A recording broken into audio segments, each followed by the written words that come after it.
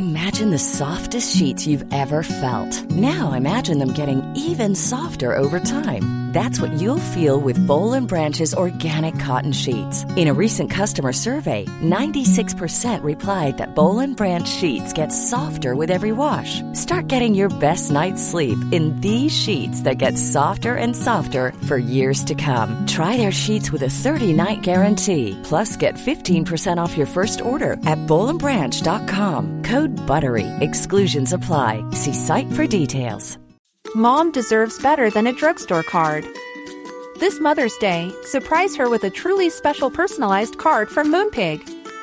Add your favorite photos, a heartfelt message, and we'll even mail it for you the same day, all for just $5. From mom to grandma, we have something to celebrate every mom in your life.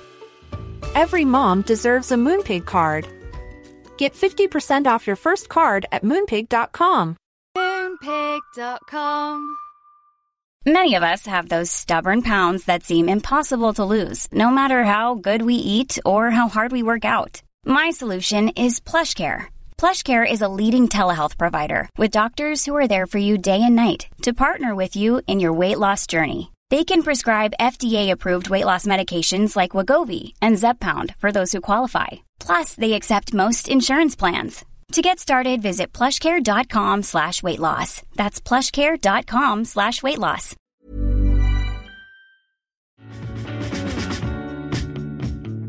Welcome to Cheaper Than Therapy, a podcast that journeys into conversations that demystify, destigmatize, and desensitize what goes on both inside the therapy room and in daily life. I'm Vanessa Bennett. And I'm Danae Logan. And we are seekers, soul sisters, and holders of sacred space.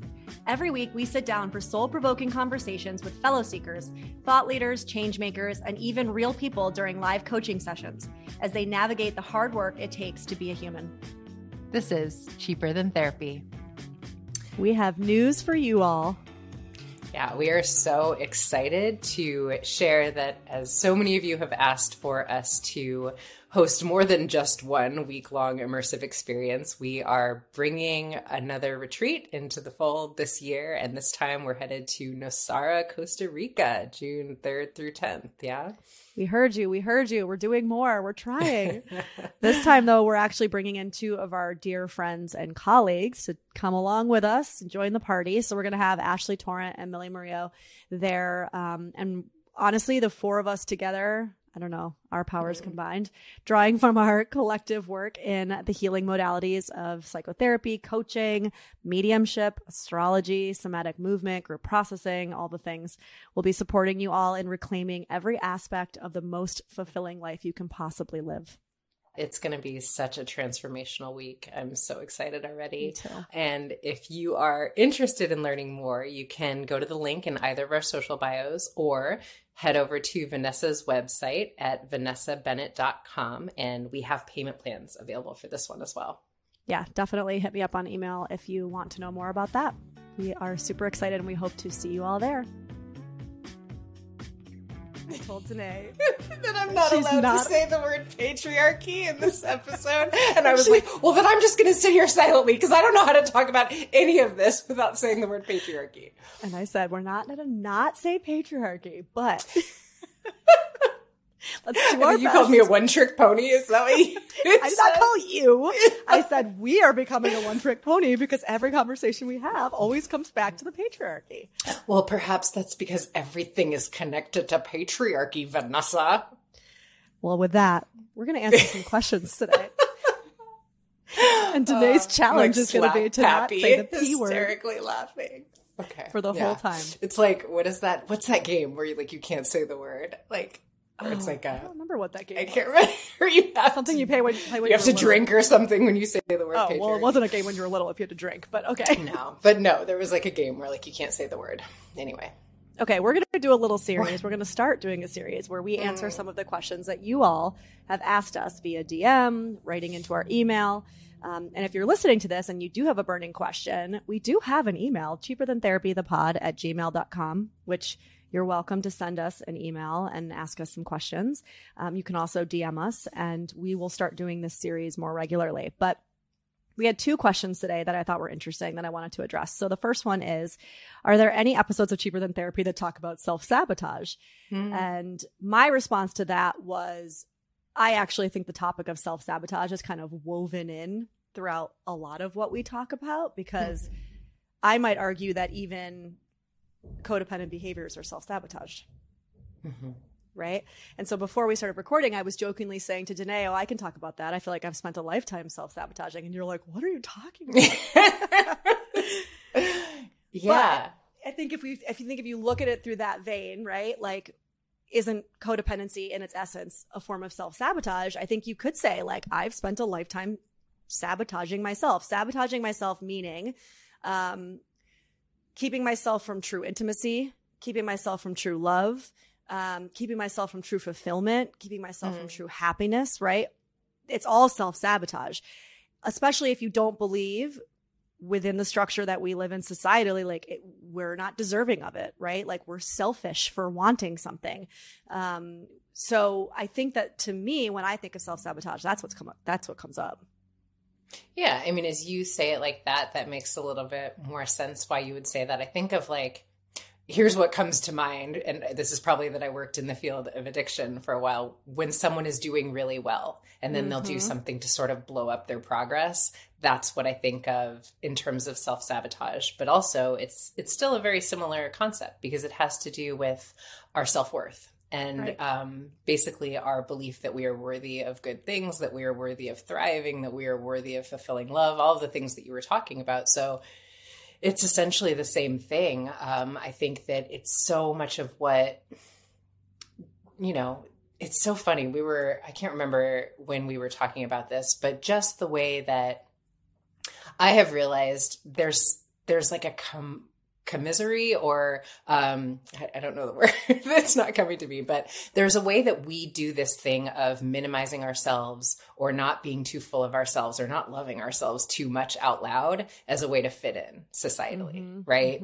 Like you'll notice this, like, I'm sure the Instagram posts where you talk about like motherhood and how like you just feel like overwhelmed, like those will have like a huge response. Whereas if you're like, I am loving life, I'm so grateful for everything, people don't love that, which is an interesting psychological phenomenon, right? Because it sometimes I think is, and we were talking about this earlier, I think of like the Gwyneth Paltrow effect when she was talking about consciously uncoupling. There was like a huge backlash and people just like really started hating her. And it was like, why is it such a negative thing for you to be talking about attempting to be more conscious in the way that you are, ending your marriage with your husband? And it's because people feel like when you're doing something other than the sort of ego-driven status quo, that you're judging them. And I think quite often that's not true, but it's the story that people are telling themselves about what it means. Or if you're celebrating your life,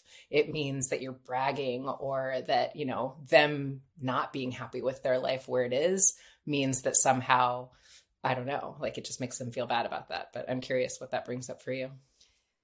Yeah, I mean, if I had to connect it back to self-sabotage, I think that what you said back to self-sabotage today. Well, I think what you said in the beginning, no, I think it's this idea of like the self-worth, right? So I think it all goes back to that through line, which is, even am I projecting this onto somebody else? Like even if, and with all forms of kind of this self-love journey, this journey that we're all on to understand ourselves better and to, break old habits and all of these things. I always talk, and I know you do too, and I know John does too. One of the things we always tell our clients first and foremost is you're going to lose relationships. If you become really committed to this journey, you're going to lose relationships. Like period, bottom line. It sucks, but like you got to get okay with that in some way, because when you start shifting and changing and growing and becoming happier, becoming more peaceful, becoming more attuned, becoming more aligned with who you really are, it's going to be very confronting for people, right? Yes. Because what it does is it turns a mirror around on them to their blind spots, to things they're not willing to look at and improve, all of these things, right? And so a lot of times that will be the kind of strain that ends up causing the relationships to end. And so I think what you're saying on the Gwyneth Paltrow thing is so interesting because it is, again, it's self-worth. So if I'm the person who on the other side is hearing this thing about Gwyneth Paltrow and I'm having this really strong reaction like, oh, whatever, fuck you, your life is so great. That's why you can do this because you have all the money in the world and you're beautiful and you're this and you're that, which is all the things that she always gets, right? And it's not to say that privilege isn't a real thing, but the immediate kind of attack back at her with like, oh, this is why you can do this and let me rip you down for it. That is about us, right? That is about, again, it's like self-worth, self-love. And so if I am miserable in my relationship, my marriage, my partnership, and I am seeing somebody else tell me and show me there's a different way, what it's doing is shining a flashlight on not only how miserable I am, but potentially it's bringing up shame around, do I not have the courage to make the choice that she's making? Do I not have the fortitude? Is there something wrong with me that I can't also do that, right? Or do I just have an intrinsic belief that I'm not worthy of choosing myself and leaving a relationship that's not fulfilling, right? And so I do think actually it does come back to the same conversation because it's all about self-worth.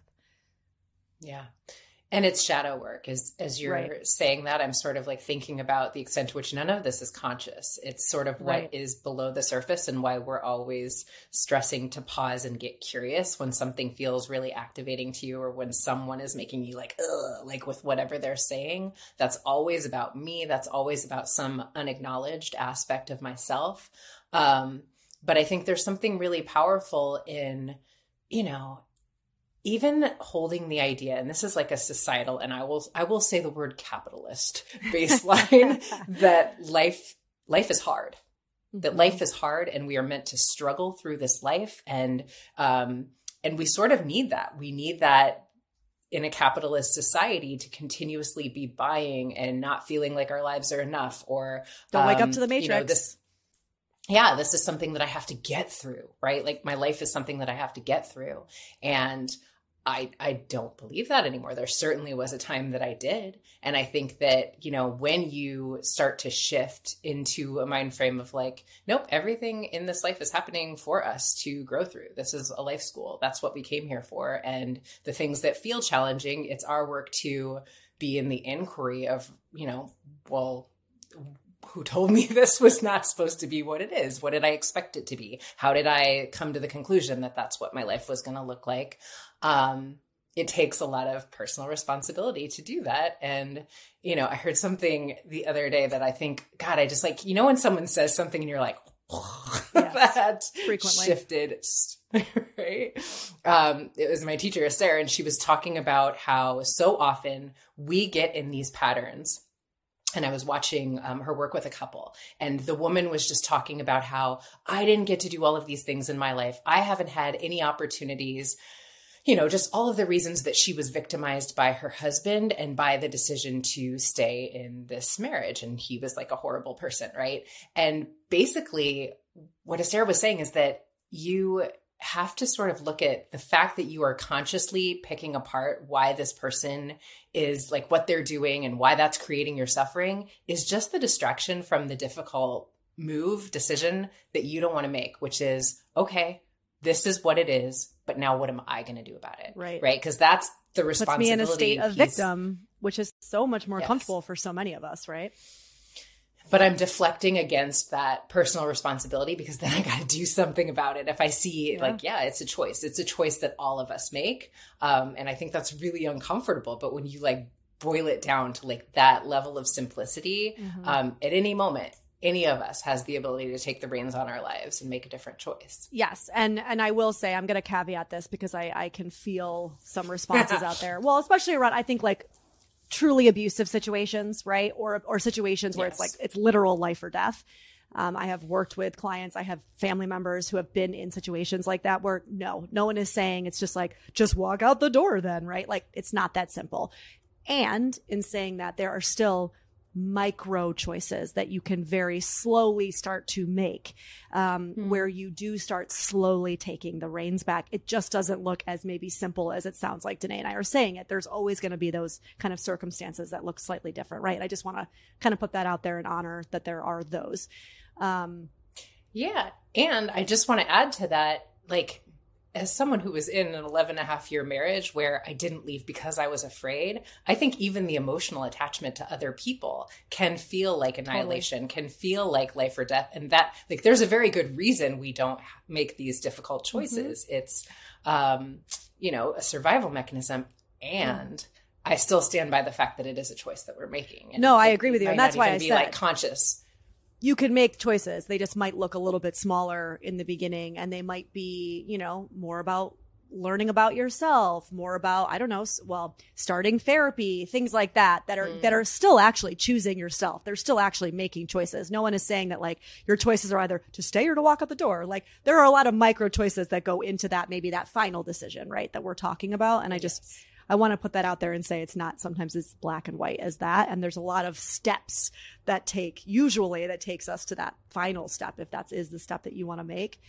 But I will say too that this idea of self-sabotage is really interesting, because I think the older I've gotten and the further on this journey I've gotten, the more and really the stronger my self-awareness has become. So not just my feeling of self-worth or value, but also my self-awareness, also my mindful practice around noticing, right? Just noticing, just paying attention. I always use this term anthropologist. My light just blew. Anybody who's watching this on YouTube will watch that my light just blew. So I call it anthropologist. Like, we have to become the anthropologist to ourself, right? To our lives, to our internal working, our internal systems. I have become so much more aware of those instances when I want to self-sabotage, or maybe not want is the right word, but I have a propensity, or like, that's what I'm going towards because it feels normal, natural, whatever. And I have to become very aware and clear of whatever the trigger point is. Again, my light. The lights keep flickering. There's a ghost in Vanessa's I was just going to say, right who's here with me right now? No. Someone is here. Who's here? Now that ghost just made me lose my train of thought. Okay, so mindfulness, awareness of self, right? So if self-sabotage, if we know that unconsciously, a lot of it has to do with self-worth. If we know unconsciously, a lot of it has to do with these codependent tendencies, right? Like this deep belief that I am of no value if I'm not connected to somebody, if I don't have attachments, right? Once we start becoming aware of those beliefs, but also the kind of behavioral in the moment kind of trigger points where we go and we act on those beliefs, you can start to act differently, even if the belief itself hasn't quite changed yet. So I do believe with some of this work, self-sabotage, codependency, things like this, you can back your way into a stronger belief in self, because a lot of that is how I've done it. Like, if I know that people pleasing, as an example, is like one of my bad habits, right? I can understand the why, and I can still be doing the work around believing that I am okay if people don't like me, if I am okay if I disappoint people, right? It still feels like shit in my body, but I'm still going to do the behavior that feels opposite anyway. Does that make sense? Yeah.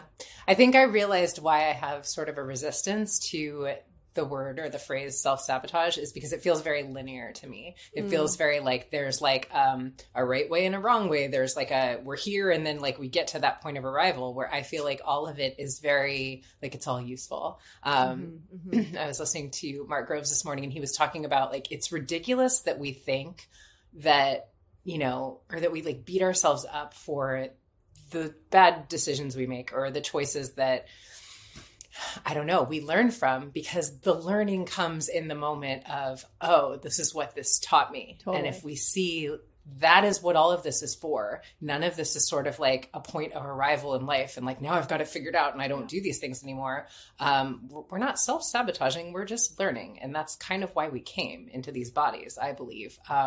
So, I mean, I understand, I understand like what's underneath the, you know, what you're saying about self-sabotage, but I think the phrase to me, I don't love for some reason. I think another therapist that worked in my practice used to talk about like self-sabotage isn't even like a thing. And I kind of like forgot that he said that until we started talking, but I kind of agree. Like, I don't know, like self-sabotage just feels like there's like a right way to do life and a wrong way to do life, you know?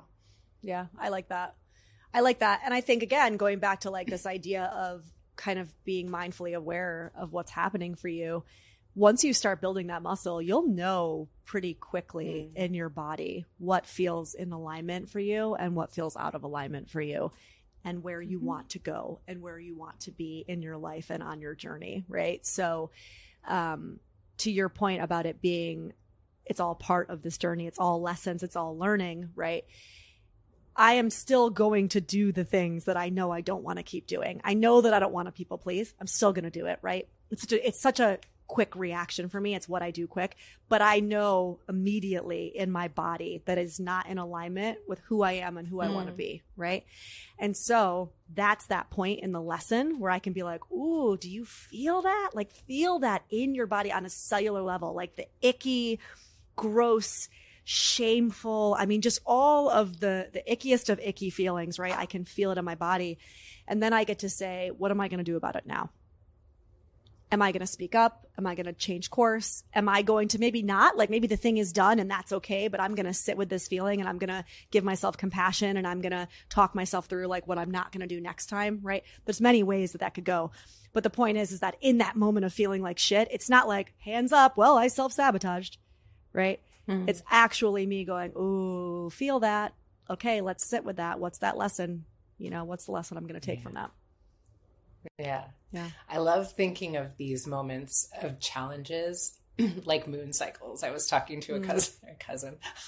I wasn't talking to a cousin. I was talking to a client. Cousin. I have no idea why the word cousin just came out of my mouth. I was thinking the word client, but I said cousin. But I was talking to a client yesterday about, and she was like very similar to the way you're describing, like literally beating herself up and having so much shame around the level of emotionality that came up in our last session. And she was like, and I just feel like embarrassed. And I was like, whoa, first of all, if not here do we get to feel our emotions, where the hell do we get to feel them? First of all, right?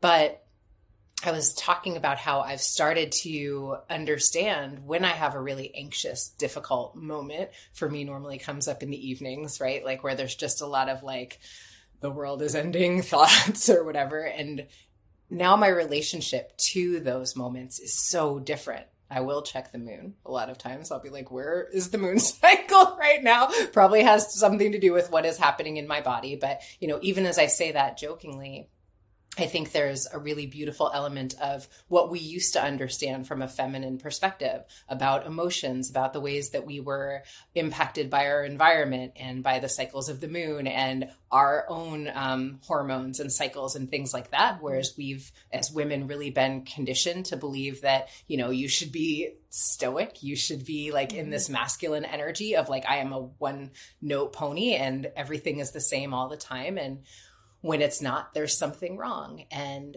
you know, I like to think of those cycles when we're expanding, because what you're talking about is like, yes, I will revisit this thing of people pleasing. It's going to happen. That's going to be a life thing. It might show up in a different way next time, but it's going to come to the surface. But our growth is not, you know, linear. It's sort of like, I like to think of like a spring, right? Like we're ascending, we're going upward in our expansion, but we're going to revisit the things that we've come up against before. It just feels different because we're growing, you know? That image reminds me of like the Kundalini snake, right? Like rising from the base and ascending up into the crown, but it doesn't stay there. Kundalini energy goes back down and it recoils again at the root, and then it re-rises and then it goes back down and it recoils, right? And that, I mean, that's it. Like that's the work. It's just this continual cycling up to ascension and then back down to the earth, down to the root. Exactly that. Yeah. I like it. Okay. That's that second.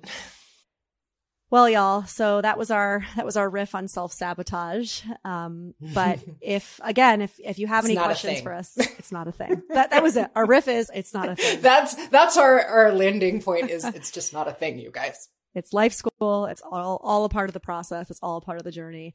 But I just want to say thank you all for being here with us. And if you have any questions, again, feel free to shoot us an email, cheaperthantherapythepod@gmail.com, and we will talk about it. Thanks for joining us for this episode of Cheaper Than Therapy. If you enjoyed today's episode, be sure to share it with a friend, subscribe, and give us a 5-star review on Apple, Spotify, or wherever you listen to your podcasts. And if you want to connect with us more, find us on Instagram at Cheaper Than Therapy, the podcast.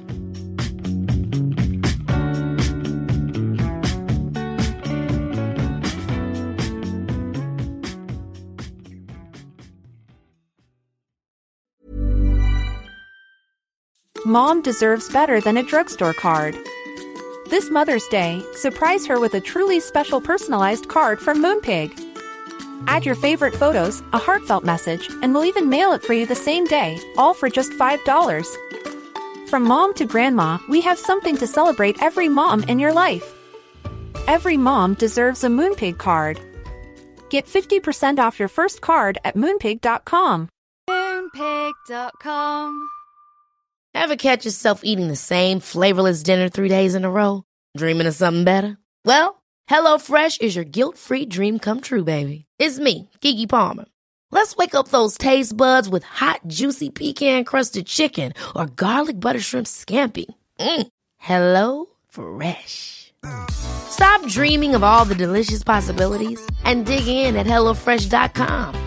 Let's get this dinner party started. Planning for your next trip?